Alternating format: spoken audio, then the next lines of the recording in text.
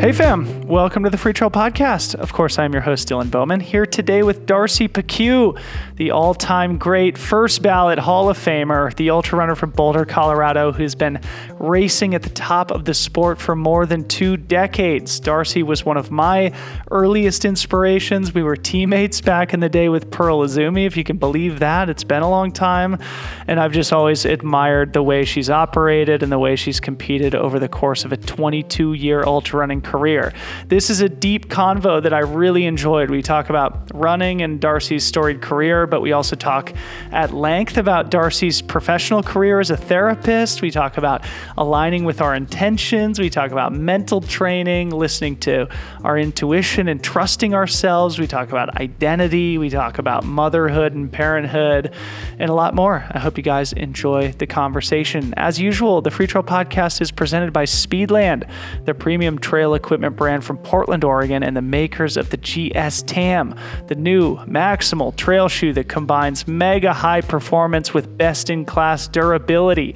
The beautiful orange shoe inspired by the poppy flowers that are blooming all over Marin County at the moment. This shoe can be your go-to for your fastest VO2 max workouts or carry you on your longest vision quests. I put 500 to 600 miles on every pair. I've never used another shoe that holds up under that kind of abuse. So even though it's a premium product, it's a great value and it's reliable on the toughest adventures and in the toughest environments. Grab a pair at runspeedland.com and use code FREETRAIL10 for 10% off your purchase. We are now going into peak racing season, so if you're looking for a bit of coaching direction, you should check out Free Trail Experts. We've got a very talented group of coaches and specialists ready to help you take your game to the next level, including Team USA members MK Sullivan and Hannah Allgood, Black Canyon champion Keely Henninger, world-class strength and movement coach Matt Walsh, Wilfredo Benitez and Kelly Pritchett on the nutrition front, and of course, Danielle Snyder for mindset coaching. It is an amazing group. A lot of people don't even realize that we offer coaching, and the thing that makes it cool is that if you use a Free Trail coach, you automatically get a Free Trail Pro membership included, so you can enjoy top-notch coaching and at the same time share your journey with a vibrant global community. To learn more, visit freetrail.com/freetrail-experts or find the link in the show notes. Buckle up for a great convo with Darcy Piceu. We'll see you on the other side.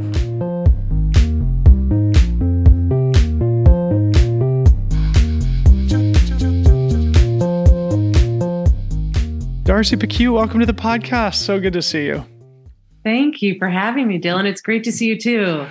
It's been a long time. You were one of my earliest heroes in the sport, and maybe later on in the conversation we can recount some of our fun stories from the old Pearl Izumi days. But someone just recently posted, I think it was today, I saw something that I Run Far posted about a Pearl Izumi photo shoot, and we were all there. Those were the Clark and Timmy Olsen and Scott Jaime and Ashley Nordell, and we were all there.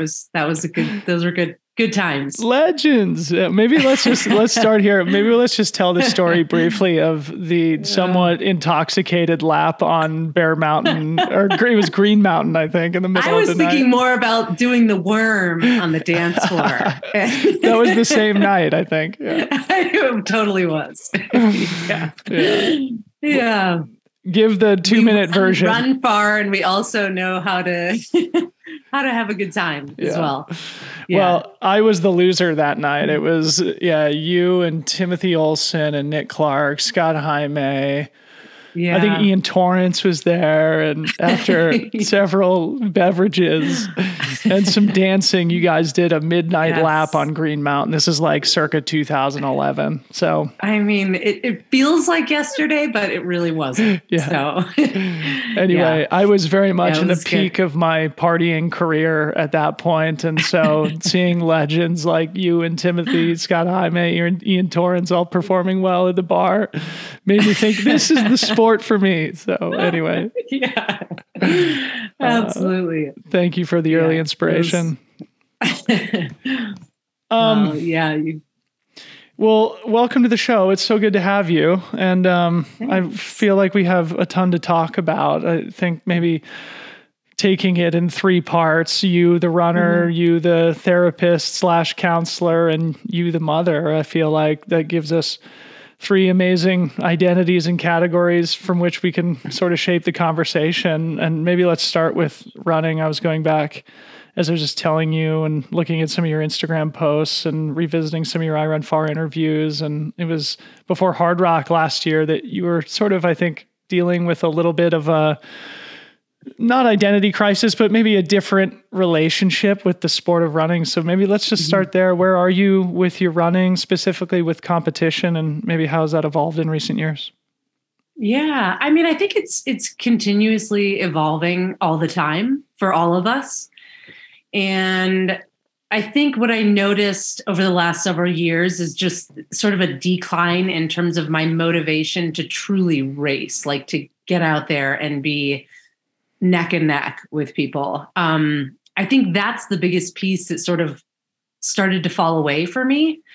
And I think I've just been sort of like trying to be more curious about, okay, what does this look like for me now? And it's gone in all different directions. I mean, there are days where I'm like, I don't, I've definitely gone through a period where I thought I didn't want to race again.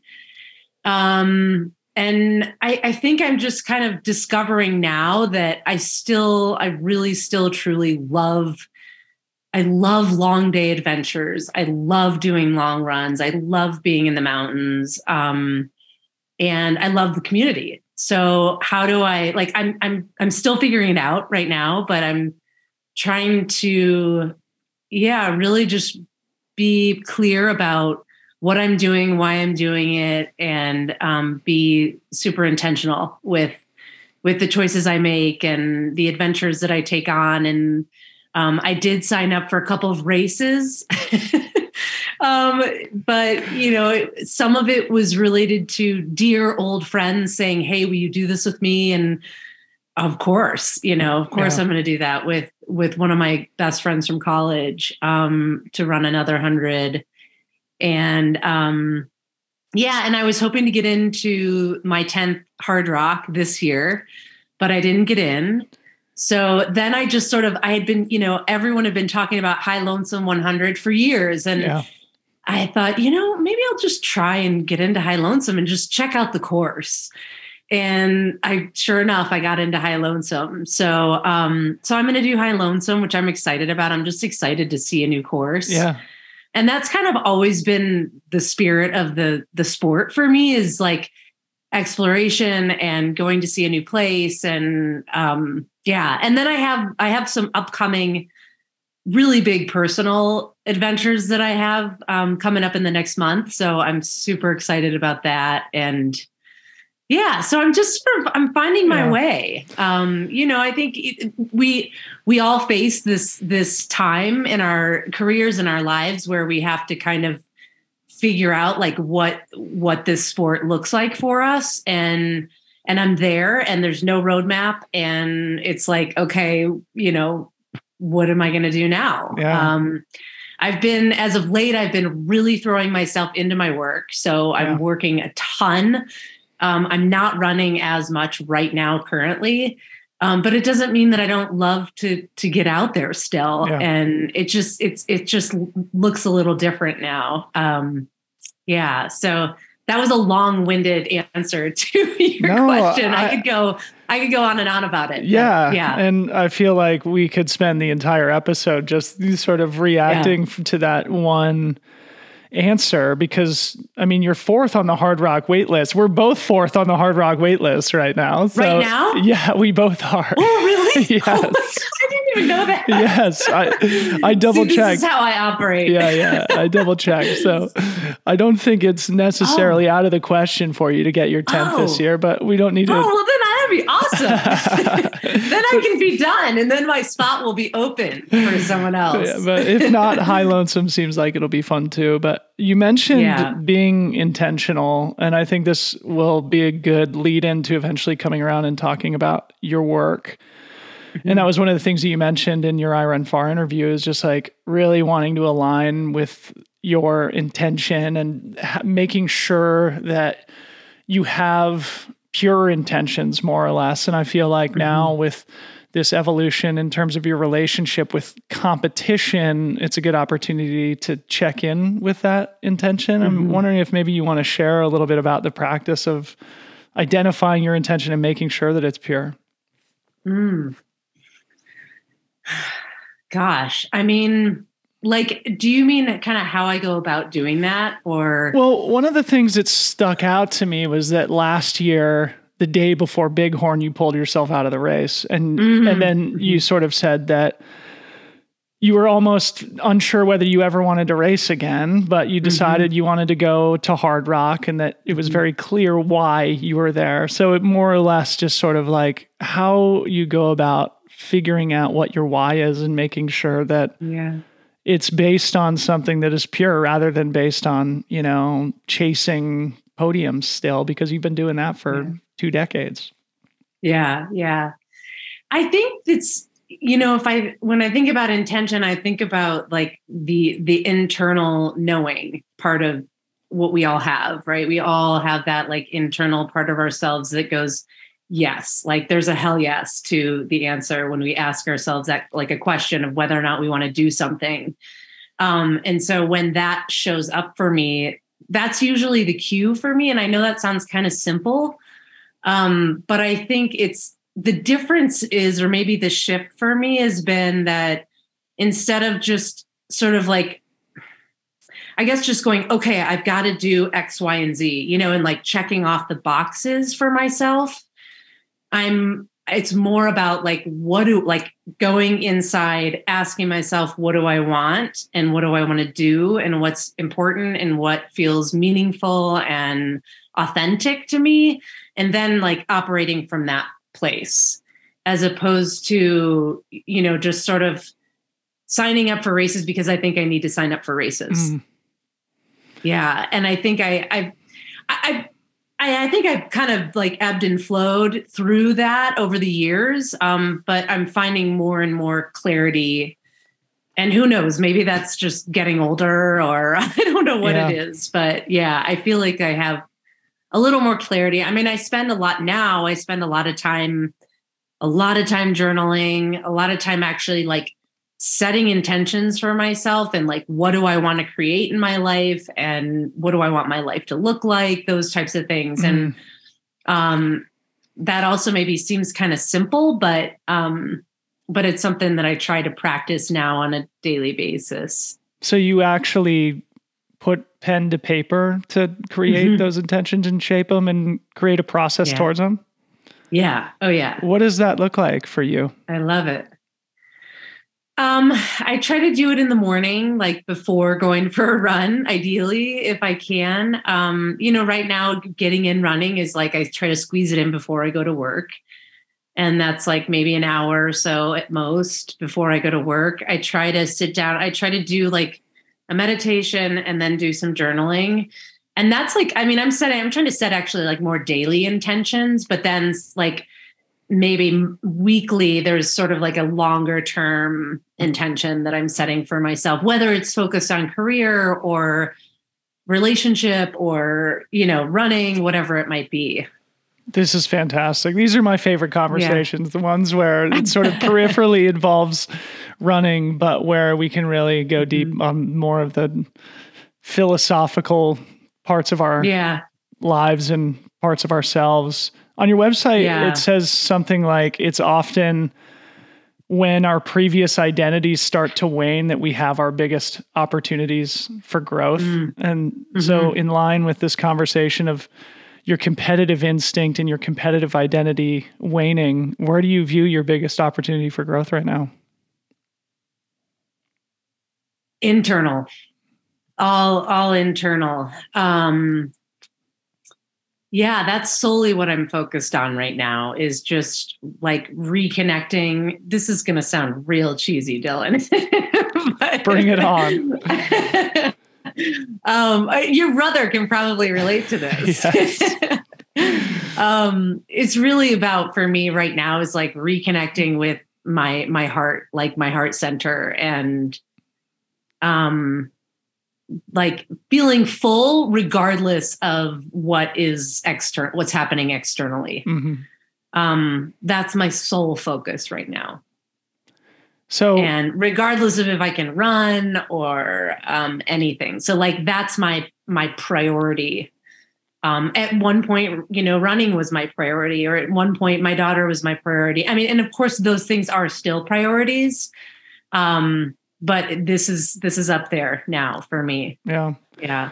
So it makes me feel like we should just go ahead and start talking about your career and what you do professionally, and then come back around and talking more about running. You're a therapist, which we may have already mentioned, but it's probably clear with the way our conversation has started. But it takes a certain personality, I think, to want to shoulder the emotional burden for other people. So maybe just to start this part of our conversation, at what point did you realize you wanted to be a therapist, and why?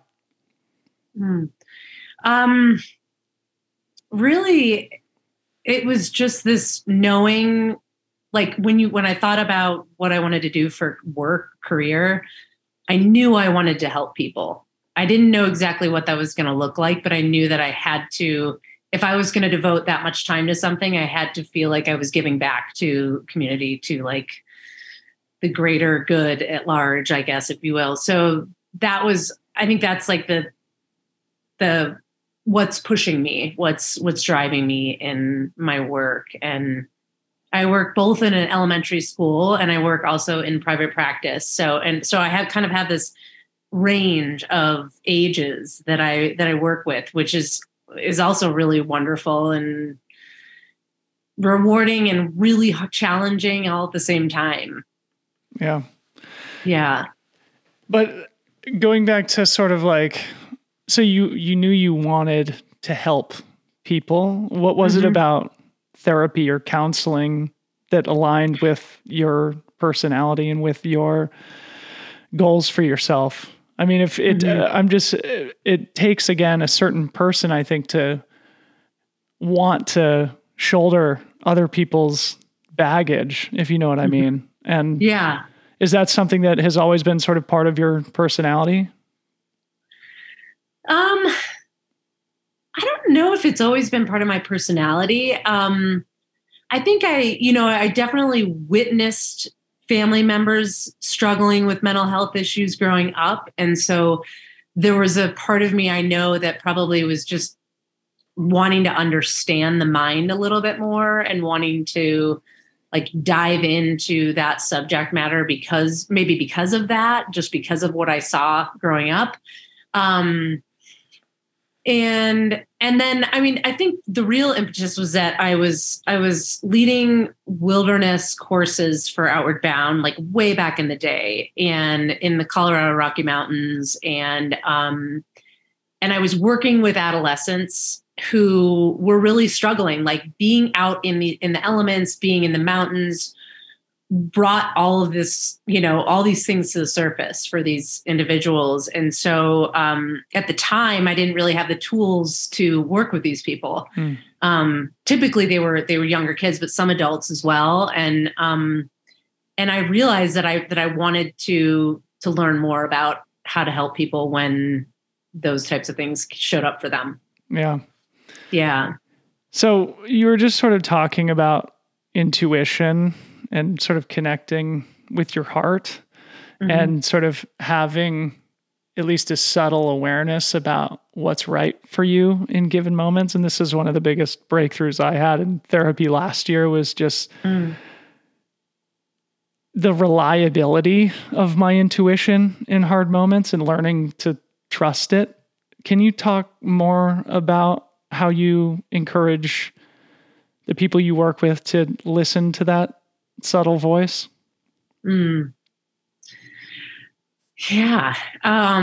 Gosh, you just put it so eloquently. So thank you for that.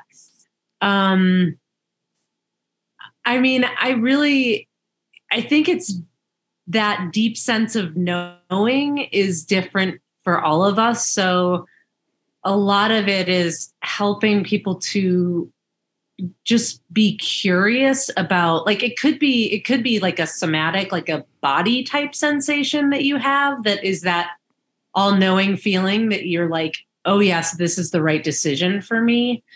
But it could look differently for someone else. So it's really about helping each individual to uncover what that looks like for them, because it's different for everyone, I think.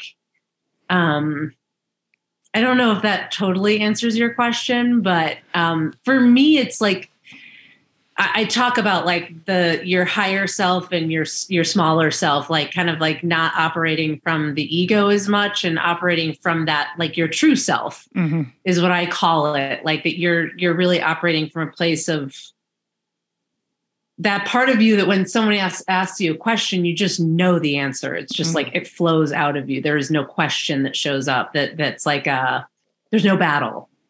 There's no internal battle there. Yeah. Yeah, there's like the ease of and the flow of what shows up for you is what you trust. Yeah.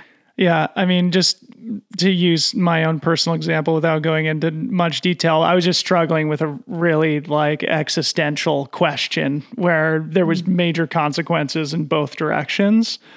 And my therapist was just like, what does your intuition say? And it was so clear what my intuition said. And so finally I aligned my actions with my intuition, and it turned out to be absolutely the right decision for me. And ever since then, I've just always sort of thought like, okay, what does my intuition actually feel in this moment? And it's been a fairly powerful and very simple tool that I think a lot of people can practically apply. Yeah. I mean, it's all about like trusting yourself, which is, I think sometimes goes back to just feeling like you're connected to that what I was talking about, that heart center. If you're connected to that, you have to trust that you know what the right answer is for you. Yeah. Yeah. So I think that's kind of what you're speaking to. Definitely. But it takes practice. And I think this is another great thing for you to just chat about, because you talk often about the importance of mental training, and you have a calm, peaceful demeanor about you. And I wonder to what extent, the nature versus nurture question, like to what extent do you actually practice? You mentioned sort of the journaling and meditation. So if you want to say anything else about sort of the practical mental training and the consistency that it takes, I think people would find it valuable. Well, I do think consistency is the key. I think consistency and like repetitiveness is super important. So yeah, I mean, I would go as far as to say that every day, if you can get, some type of, what I say is just stillness practice, or a sitting practice, like basically just the art of non-doing. So not necessarily like something you have to like add into your day or something that you have to like strive for or a goal to get to, just that you have time set aside every single day where you're just sitting and the mind can wander, but you bring your focus back to your breath. And something, for everyone, it's different. I mean, I've worked with someone for years who says no less than 30 minutes. But sometimes when you say 30 minutes to people, they're like, oh my gosh, there's no way I'm going to spend 30 minutes sitting on a cushion. But, some people would argue that lasts, it takes 20 minutes for the nervous system to kind of come down. And then it's that last 10 minutes of time where your nervous system is finally sort of settled, where you're actually getting like the real juice from the practice. But I encourage people, even if it's 5 minutes, that's great. But just to find that time and consistency every day, I think is really important. And I try to do that. For me, it has to work for you. Like whatever the time is a day, it has to work for your schedule and for, your clock. I have to do it in the morning because I know if I don't, it never happens. Yeah. It won't happen for me beyond that time. So, and that's usually before anybody else is up, maybe my daughter, but I have a teenager now. So we'll get around to talking about her. She's sleeping. This episode is brought to you by HVMN and their Ketone IQ supplement. Ketones are important macronutrients with clinically studied benefits for increasing energy and focus throughout the day. Ketone IQ is brain fuel, naturally increasing your blood ketone levels in just a simple, handy 2-ounce shot. The perfect thing to throw down the hatch whenever you need an extra boost, either in your training or in your daily life. My wife Harmony and I have become really enamored with this product. Honestly, between running our business, my increasing training load, and being parents, we've been operating at full capacity for a long time.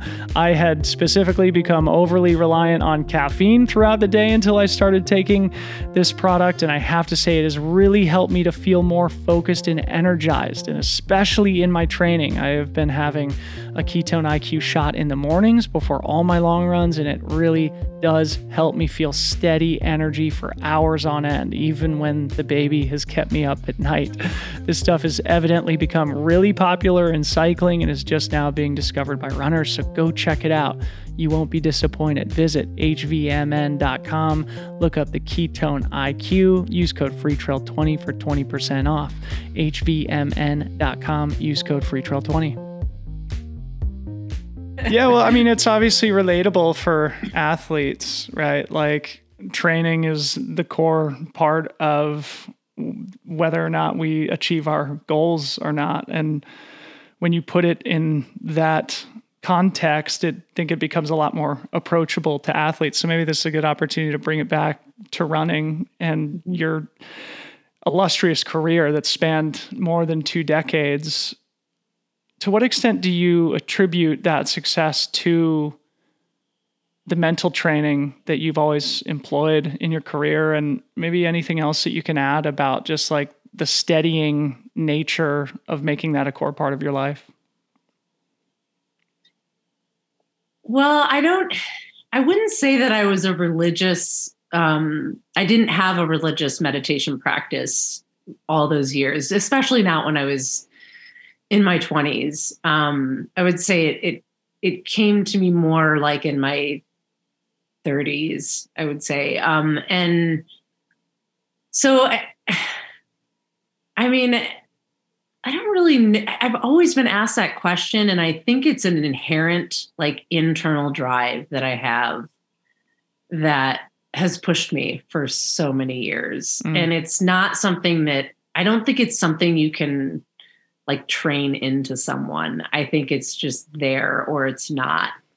And where that comes from, I don't know, it could be, familial, it could be genetic, who knows? But I think that, it's funny. I had an experience recently where I go in waves. Like there are days where I want to push myself.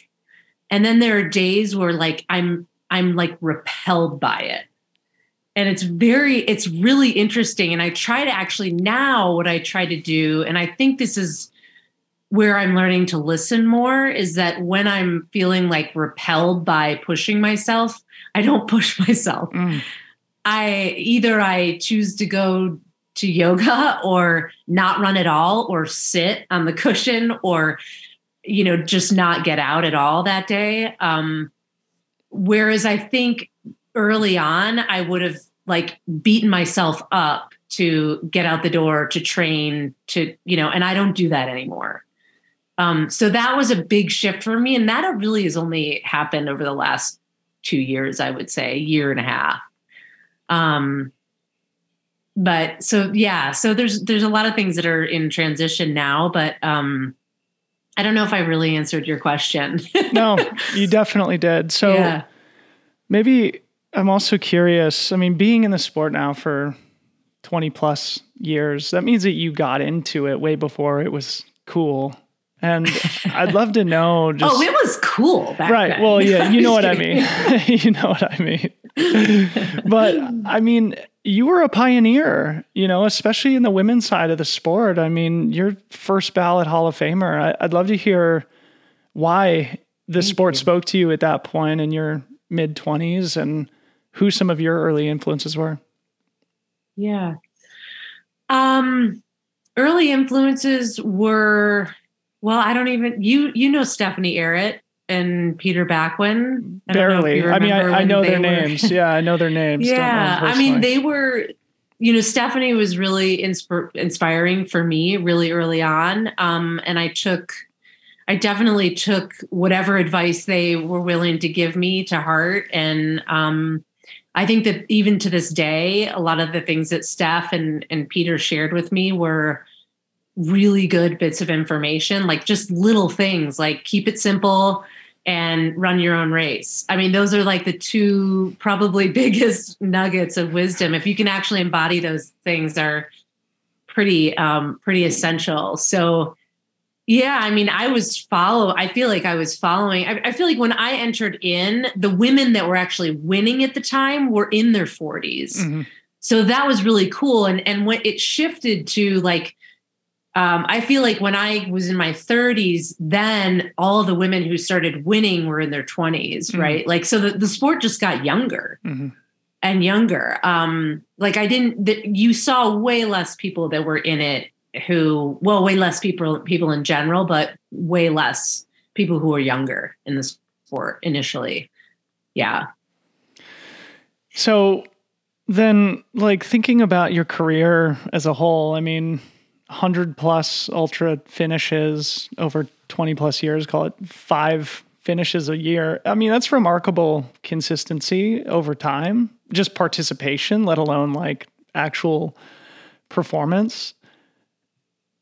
What do you attribute that to? I mean, just like the steadiness over time, what sort of bits of wisdom do you think people could implement to have similar consistency and longevity? Not overtraining.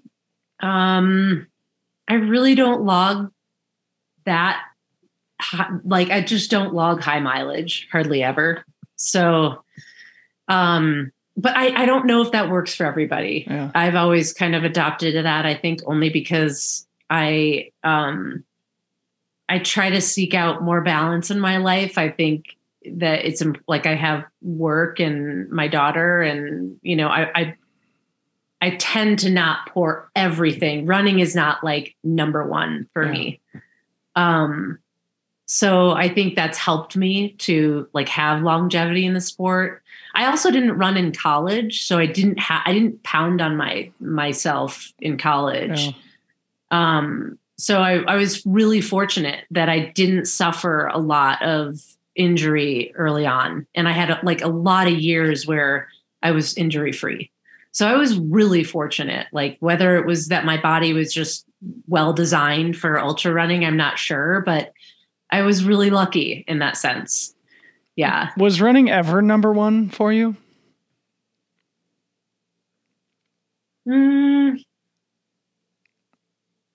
Maybe.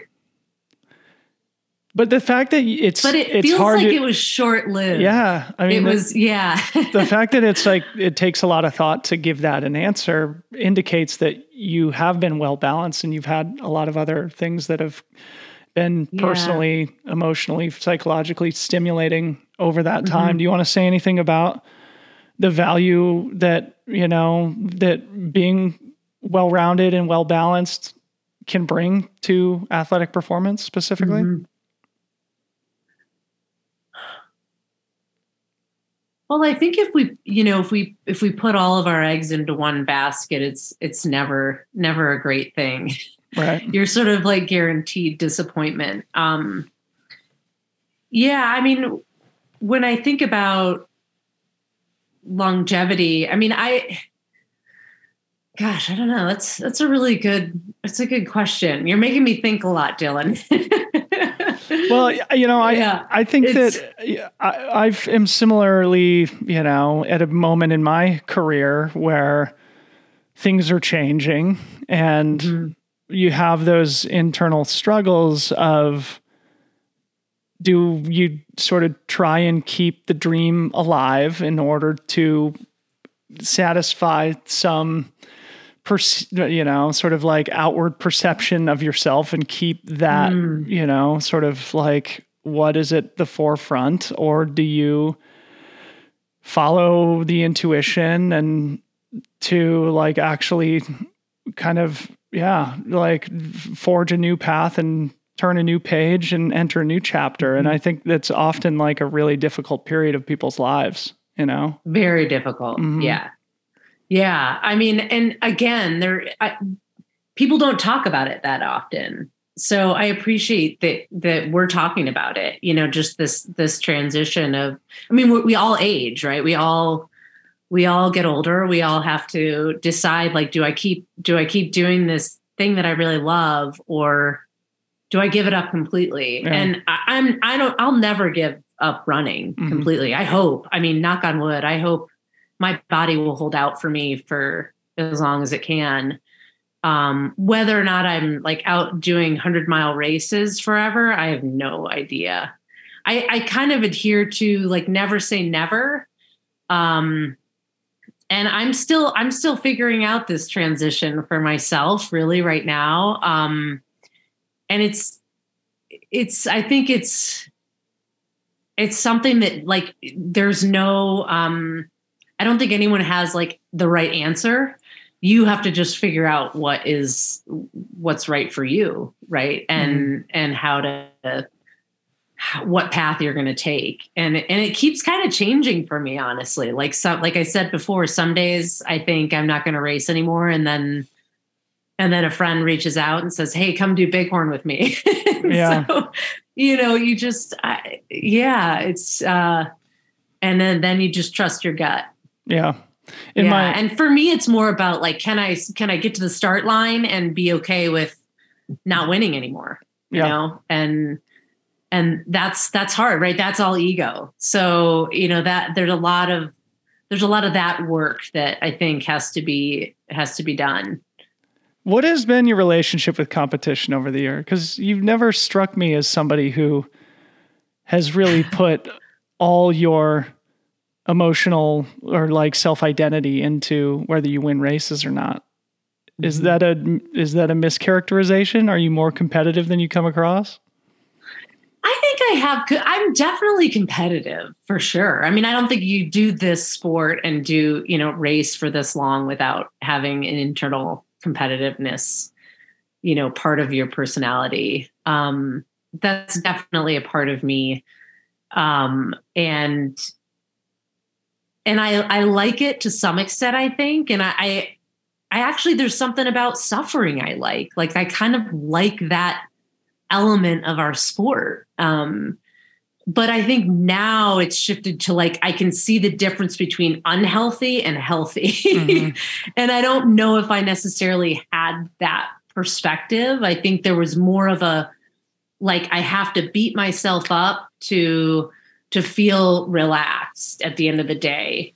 But now I don't feel that anymore. And that's huge. That's like a huge relief. But I think you realize after, you know, I mean, and I don't know if you feel the same way, but you realize after race after race after race, you realize like, oh, it feels great for a little bit, right? But it's just, I don't know, it's just running. Right. It's just a race. It doesn't define you. It's not like, I mean, it's even weird for me to think how much, sometimes I think I can't even believe I did that I've been doing this for so long. Yeah. And how much time I have spent on the trails. And it's wild to think about. It really is. And I don't even think a lot of the times I had that like perception of it. I didn't even realize how much time I was taking to do this sport. But I think as I've stepped back a little bit, I have more perspective on it. Along those lines, I'd love for you to talk about kind of decoupling who we are from what we do. And, you know, sort of in the conversation about moving into new chapters as athletes, it's also a point where you have to really kind of confront your personal identity. And as a therapist / counselor, I'm sure this is something that comes up in your practice quite a bit of, you know, not getting so caught up in the stories that we're telling ourselves and in subjective feedback we may be receiving from the outside world, but instead sort of, like you said earlier, kind of aligning with our intention rather than a perceived identity. Is there anything there you want to expand on?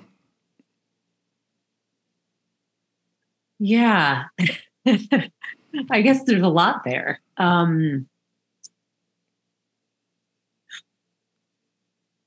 I think for me, when I think about my identity as a runner,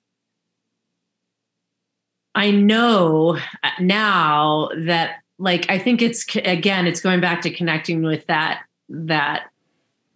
whatever you want to call it, soul or heart center or spirit or whatever it is however you label it for yourself. But I think when you connect with that part of yourself, you realize that you're so much more than the sport of running. Right.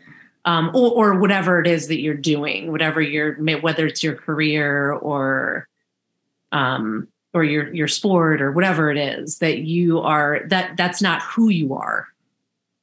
Right. And we could get into like the who you really are part of it. But that might be for another topic, another day. Yeah. Yeah. But yeah, I mean, you're just the one, like, watching the play unfold. Yeah. So I think there is a little bit of a detachment from, like, when you're overly identified with that part of yourself. I think that's when we can spiral and suffer a little bit more. I'd love for you to talk about the movement-based therapy that you do. I think we can all identify as runners, the time outside and the importance that we find in just like being alone on the trails. And there's the cliche that running is my therapy, which has a lot of truth in it for a lot of people. But I'd love for you to talk about the value of movement-based therapy and its practical application with people who don't necessarily devote their lives to trail running. Mm-hmm. Yeah, no, I mean, and I think you just spoke to something I had that in my mind before when you asked a different question about, just being out in nature. And that, for me, at least, connecting with the natural world is where I find my, like, truest self. And I think that in a traditional office setting, for some, it can feel really confining. It can feel really restrictive, and maybe people are a little apprehensive to share, or be vulnerable with someone that they've just met, right? So, and I find you get people outside and moving on the trails, not running, just walking, that people feel more comfortable to share and to talk about what's going on in their lives. I think sometimes more so than they can in a, like, traditional office setting where you're sitting across from someone and it might feel kind of awkward. So yeah, you started your career, I think, and you still work with a lot of kids, young people. And of course you also work with adults and I think a lot of athletes as well. Can you talk about that evolution in your career and maybe the difference between kind of interacting with the youth and the challenges that they specifically face in today's world? Yeah.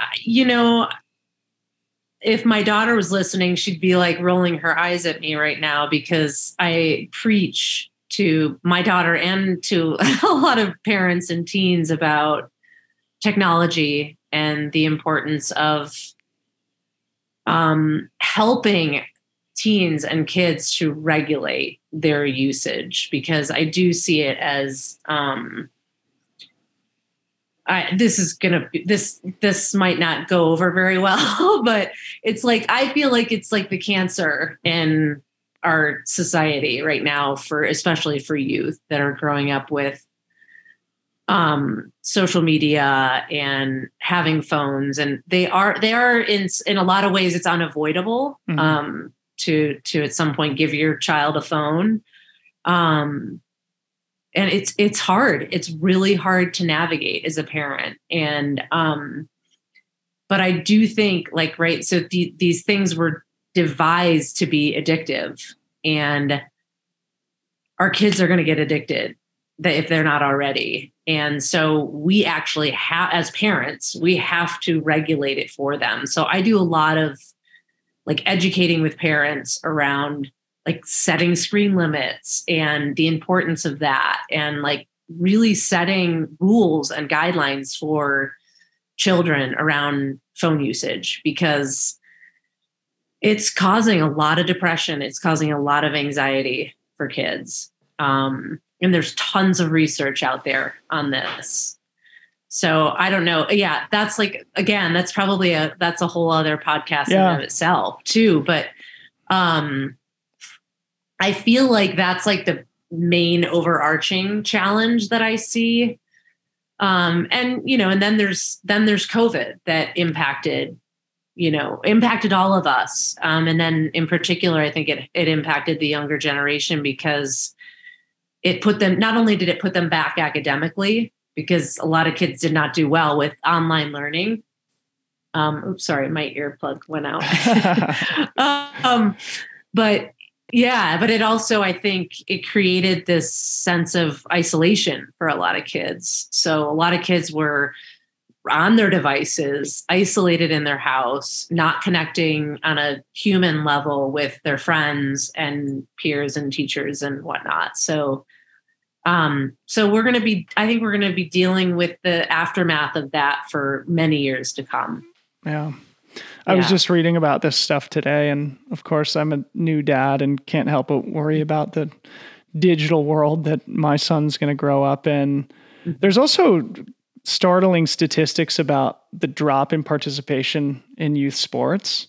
Mm. And it's something that I think you and I both recognize to be massively important in our lives at a young age. I mean, I know you weren't a runner, neither was I, but I was a team sports athlete. And without that, I have no idea what would have happened to me growing up, but it was the one thing that provided purpose and structure in my life as parents. And now, obviously, that activity has transformed into being out in the mountains and doing the thing that you and I both really love. So I don't know if you have anything you want to add about like youth participation in sport, or the way that you and Sophia interact to sort of ensure that the next generation also experiences the simple joy of just being outside with friends. Mm-hmm. Yeah, I think it's so important. And for, her dad and I encourage her to be in sports. And we will throughout high school. She's entering high school next year, and she swims almost every day and runs once or twice a week with teams. And we'll continue that in high school. And I think it's very important. I know that not every child has resources to do those things. So I think it's really important that, that teams like the great thing is like middle school, there are team sports, typically high school, there are team sports. Right. So there's opportunity for kids who might not have resources to like access certain sports. But there's opportunities, I think, once they enter into middle school. And, I think whatever it is, it could be disc golf. It doesn't matter. But I think, yes, I think it's a great sport. So important. Yeah. I mean, I think for them to have something that they do that gets them outside, that's physical. I mean, fresh air, exercise, they're utmost importance for sure. I mean, fortunately video games are not a part of our life. But it is, a lot of kids are completely, plugged in and doing that regularly after school. Mm-hmm. And again, it's hard to fight all of it, because school now runs on computers, right? So they kind of have to be on devices to do schoolwork. So yeah, it's it's sort of a constant, thing that we're trying to find, trying to find balance with. And, but yes, I think it's really important for us to keep our daughter in sports. This episode is brought to you by Gnarly Nutrition and the new salted margarita flavor of Gnarly Hydrate, made with extra sodium, 500 milligrams per serving to be exact. As we head into the summer months, hotter weather means more loss of fluid, means greater need to supplement electrolytes. You guys know I am an electrolyte evangelist. Sodium, magnesium, chloride, and potassium are critical for proper hydration level, nerve function, muscle function, and body pH. All important stuff for performing at our best out on the trails. Guys, this product might be my favorite Gnarly product of all time. You must give it a try. Delicious margarita flavor, some savory saltiness to it, and all the electrolytes and B vitamins you need, especially for us salty sweaters. As they say, it tastes like the real thing, but it won't make you dance on the tables and it won't make you wake up with a headache. Gnarly Hydrate Salted Margarita. Find it at GoGnarly.com. Use code FreeTrail15.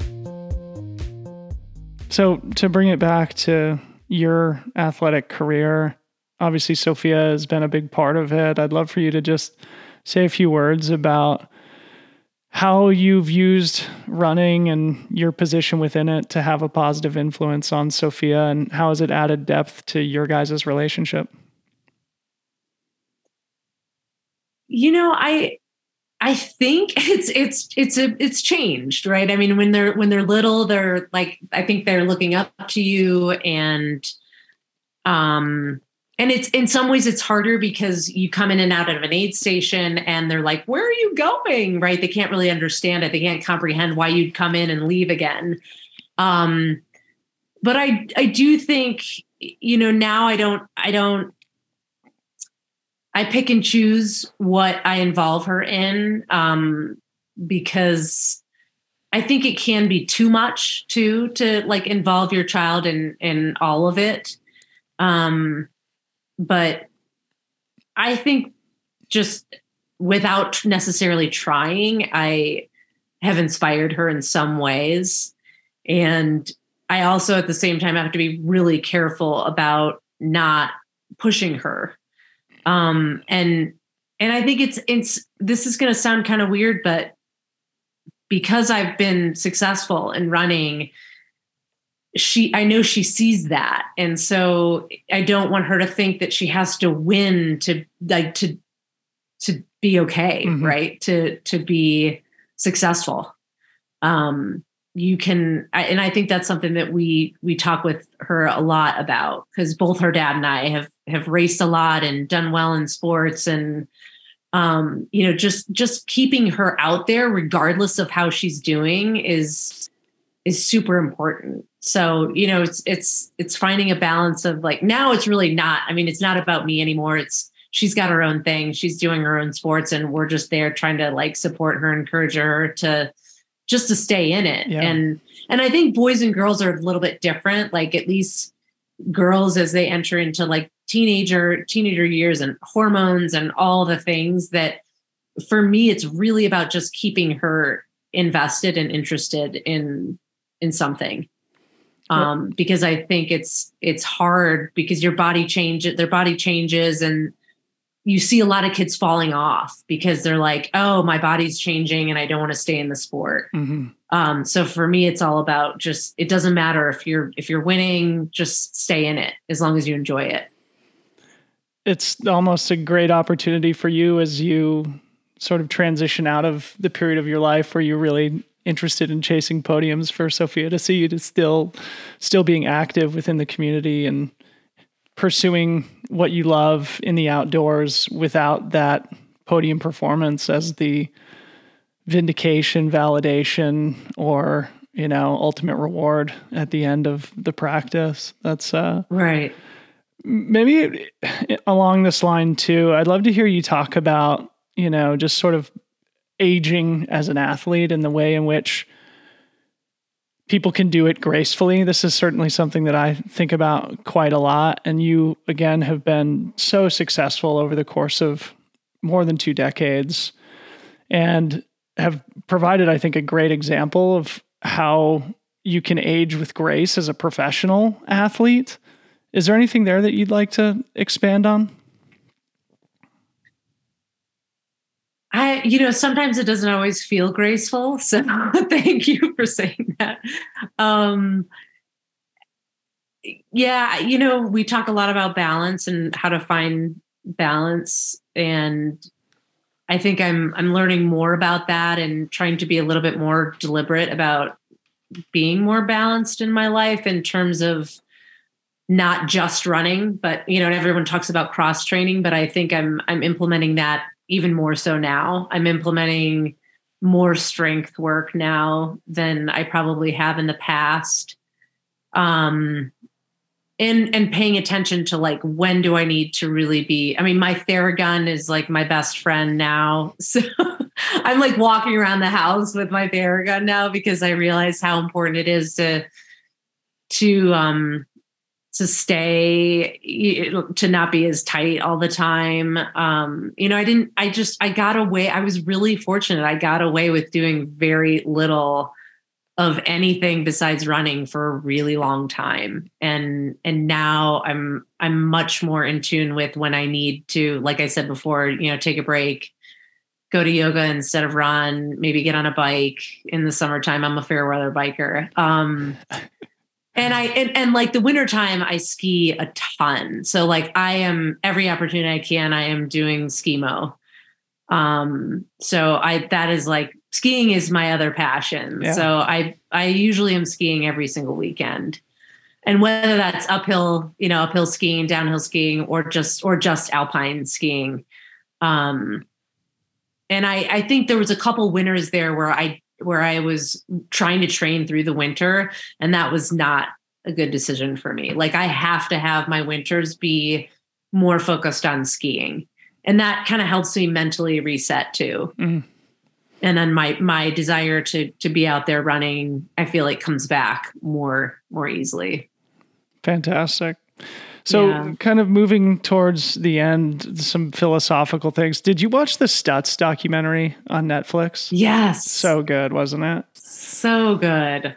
I loved everything about it. I think when I watched it, I laid in bed and just wrote notes. I just took notes on the whole thing. I kind of did too. And I've watched it twice. And I think some of the principles are just those like really elegant, clean, simple solutions that you can just keep in the back of your head forever. But one of the things and it's beautiful, like their relationship, I think is just so beautiful to watch. Yeah. And I think that's like, oops, sorry. I thought I had the do not disturb. I do have it on. That's weird. Hopefully it's not an emergency.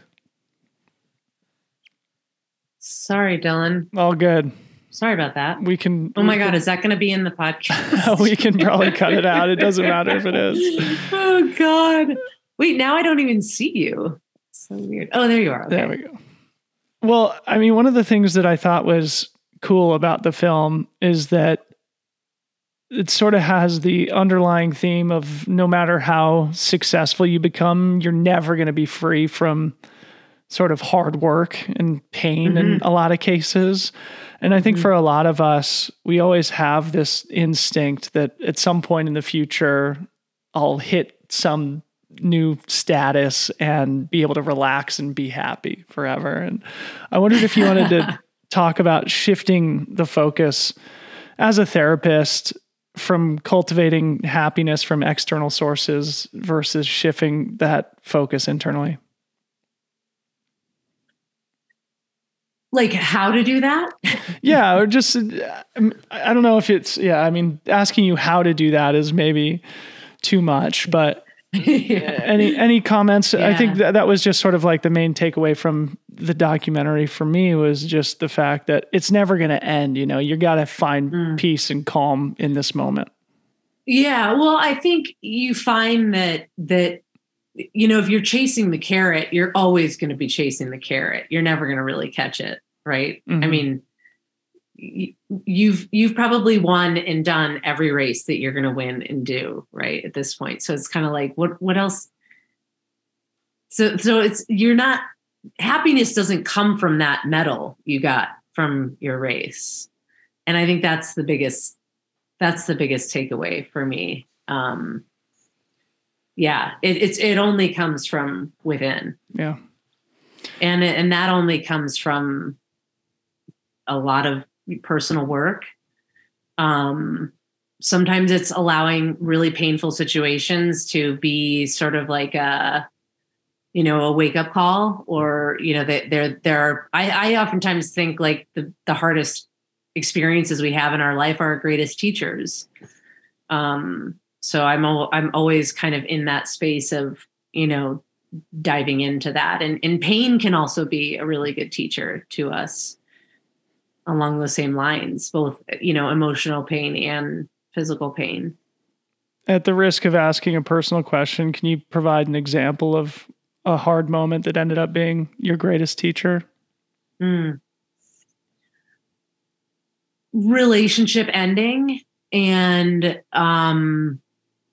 feeling like it's the end of the world, but really it was the calling to go to like reconnect with myself and to like really find clarity in what direction my life was going in.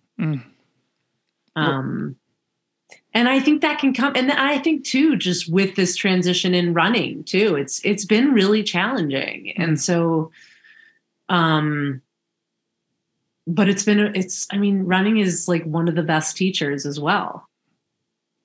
Is there any sense of grief in this transition in your running? Absolutely. Yeah.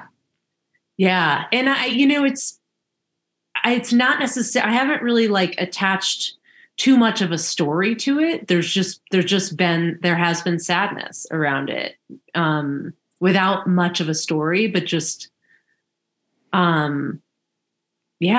Is it the story that makes things painful in a lot of cases? Oh, always. Always. That's where we suffer. Yeah. When we attach story to the feeling, then we suffer. It's so true, isn't it? Yeah, it is very true. Well, Darcy, I feel like I owe you some money for this therapy session. It's been super fun to reconnect and chat, but couple more like, philosophical closing questions for you before I let you go. Number one is, who is one person that you admire inside or outside of sport, and why is it that you admire that person? I read that question and I really had to think for a long time about it. Rock Horton is like a kind of like a brother to me. So inside the sport, I would say him. And I don't know, everyone on this podcast knows Rock, but no. Yeah, just his genuine nature and how authentic he is and how true to his own personal values he is something that I really admire and respect. And he's also, longtime hard rocker, et cetera, et cetera. And he's in my opinion, he's like a force in the ultra running community. And then I think, just in general, outside of the sport, sorry, my cat's attacking me. Oh, good. Really just people who are like authentic and genuine and vulnerable. And like, I appreciate having these kinds of conversations. It's really fun that we can sort of like come back to this. And I mean, you're a lot younger than I am, but like, even just seeing you, like, grow in this sport and all the success that you've had, and then being able to come back to this kind of like really cool, heartfelt conversation is really meaningful to me. So, yeah. Thank you. Rock Horton is an absolute legend. I got to get him on the pod eventually. Yeah, you do. Absolutely. Yeah. Final question for you here, Darcy, then we'll let you go. What is one truth that you've learned about yourself or about life in general through your long, storied, super successful career as an athlete? I couldn't come up with one, so I had to come up with multiple. Is that okay? Can I share a couple? Go ahead. I had to write them down too, because I did really love that question. going back to the simplicity piece that simplicity is the key. And what I've found is that the things I'm most grateful for in life are the simplest things. The other is we can do hard things. Again, pain is sometimes our greatest teacher, and our bodies have an incredible ability to heal themselves. Beautiful. What a great place to end. Darcy, thanks so much for coming on the pod. Thanks for being one of my personal inspirations in the sport. Oh, likewise, Dylan. I hope we both move off the hard rock wait list and we can go do that lap in the San Juans together this summer.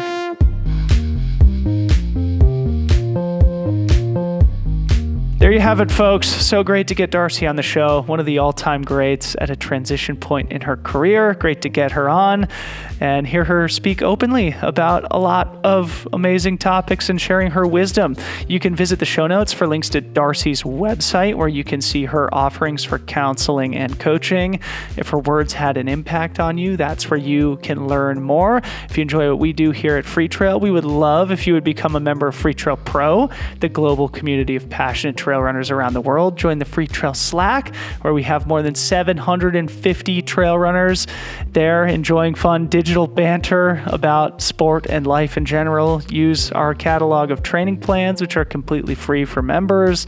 Enjoy deeper discounts with our brand partners and a lot more. You can check that out at a link in the show notes. Thank you to our sponsors, Speedland. Run speedland.com. Use code FreeTrail10 for 10% off your purchase.